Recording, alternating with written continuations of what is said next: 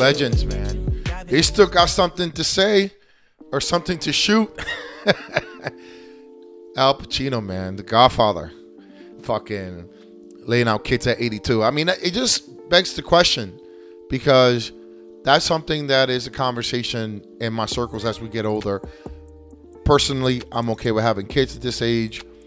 And I feel like, let's just say if I was to have a kid now, I'm 47. I mean, that kid, average age in the United States is 76, 77 when they die. So good 30 years. I mean, I'll still be there for the formative years, developmental years. I just wouldn't be there at the end to see the grandkids.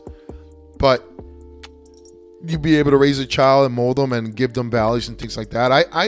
It's weird because when people get caught up in this whole stigma of age, right? When are you supposed to have kids? When are you not supposed to have kids? Like, I know, just reading an article about it, women start losing their fertility power in their 30s dramatically. And with men, they lose it as well, but it's not at the same rate as women do. And that's exactly the point here, is that, we're built differently, men and women. And no matter what anybody says about men being able to get pregnant and all this different shit that's going on in the crazy world right now, at the end we have men and women, and there's biology involved in it. And I just laugh because I'm still flabbergasted by the notion of society that this agenda is being pushed about what is a woman and what is a man. Look, you're a woman, you have a pussy and tits. If you're a man, you have a dick. Simple. And if you're a guy that has a dick and you want to be in love with other men, or you find men attractive and that's all you want to be with, then you're gay. I don't know. Right? That's just me bro science. But, the whole challenge of you being able to have kids at a certain age, that's something that people get really bothered about. Or the age discrepancy in dating. There's always that problem where you see a younger man with a younger woman. And this lady that Al Pacino got pregnant when she was with Mick Jagger, she was running through the celebrity gamut. 29 years old, and she hit the jackpot with Al Pacino. I, as a person that thinks logically, I'm okay with those relationships because it is understood. It is a purely business transaction.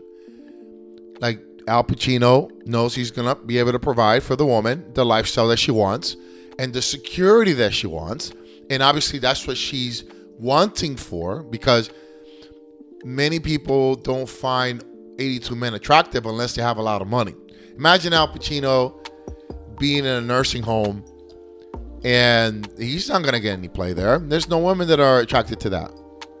But because it's Al Pacino, the actor, the millionaire, the legend, the icon, then that kid is going to have a certain level of value, right? And I feel that's the reality of how women and men think. Men's currency with women is youth. Not saying that a man isn't willing to date somebody their age. It's just that if you're asking a man to deal with a 48-year-old versus a 23-year-old, and the pros and cons of it, more times than not, if he has the ability, he's going to pick the younger person. I'm not saying that's right. But women at the same time, you're able to attract men with money and power based on your attractions. Like, I'm not able to attract Oprah. Oprah is going to laugh at me. All right, Jennifer Lopez is going to laugh at me. Like, it's very rare instances that you see a female that has power, that has money, go after a guy that's way below her, that works at Target or Starbucks or as a chauffeur. You don't have that. So I never, in this case, I understand the differences in men and women and what they're attracted to. So with Al Pacino, he was like, I don't mind giving you a kid. I'm like one step out the door here into heaven. I've done the Lord's work here on earth and I'm ready to go, but I'll leave one of my kids in here.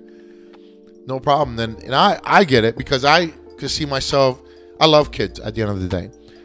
I always tell this to my daughter, if I could have 4 more of her, I would. And I feel the fear for me is having all the work to do with the kid, especially as you get older and you don't have the same vigor and energy as you did when you had the kid. and that's always a challenge. But for a lot of people, they get bothered with the age discrepancy, and I don't look at it that way. I just know what it's about. When I see the age discrepancy, I know what it is, because ultimately that's what women want. Again, we always go back to this: security. Women want security. They want to have a man that is taking care of all the bills, or is able to take care of all the bills, able to provide them a lifestyle, take care of, all these things. They want that. And if it's a 60-year-old, if it's somebody that's older than them, and I get asked that all the time. I say, like, what if your daughter came over with a 40-year-old? I'm like, you know what? I will have to look at all the variables. I really would. I would really have to look at all the variables and then see how that's going to work out. Does he treat her good? Is he, I just have to see the synergy in all of it. I won't be against it. I would prefer for her to be with somebody younger and they build together. But if she's attracted to, if she's 23 or 40-year-old, I'm going to have a conversation with the 40-year-old. I do. This is a little out of whack, as you know. So I think that I'm not going to trust you until I see a body of work here, and how you're treating her, and how you are supporting her, and how happy she is. Ultimately, if she's happy and being respected and loved and valued the way she wants to be loved, then I have nothing to say to that. Because obviously I know when he's older, he's taking care of her and he's providing for her. He's more established. So again, would I want that to be the first choice? No, but I understand it. I always tell this with parents, is that we can't impose what we want our kids to be. I could want my daughter to go to college. I could want her to do all these things. But ultimately, it's her life. It's her choice. I always remind her of that. I'm just here to love her. And I'm here because she was a gift to me. Just like any child should be a gift for any parents that created them, right? And showing them love and appreciation for their existence. And then we're here to teach them. Teach them how to be responsible adults when they get to that point. And I don't have any problem with these dating dynamics of being old, young. It's fascinating though, because when the first one I remember growing up was Anna Nicole Smith. She was like basically like a clone of Marilyn Monroe, just a blonde, big tits, Playboy model, a very beautiful woman. And she ended up marrying a guy that was in his 80s and 90s. And he was like a billionaire mogul or something like that. Like he was just a multi-millionaire tycoon. And of course, what do you think she's in it for? It's like, she's not in it for the looks. It's kind of like, we joke around Beyonce being with Jay-Z. You think Beyonce couldn't do better than Jay-Z? No, but it was the status. It was the power. It was the charm. It was everything else but the looks that she was attracted to. That's how we are built, men and women. And we fail to continually, and that's why I hate women when they try to give men a hard time about what we look like, about what we care about looks. But you care about how much you make. You care about all these other things that we don't put value in it, and it's understanding the genders. I know it's invalid. Like for me, looks are important to me, but I know looks are not as important to you. And I feel that when I see a dynamic like that of older men being with younger girls, you gotta look at the bigger picture. A regular guy couldn't do that. The only way a regular guy like me could do something like that would be if I go out of the country and kind of scoop somebody out of the devil's den, the devil's pit. Like if I go ahead and pick a 21-year-old from fucking impoverished area in the world, go ahead and have her come with me. Oh, okay, that's just the fucking TV. I heard it. What's going on? Who the fuck broke into my house?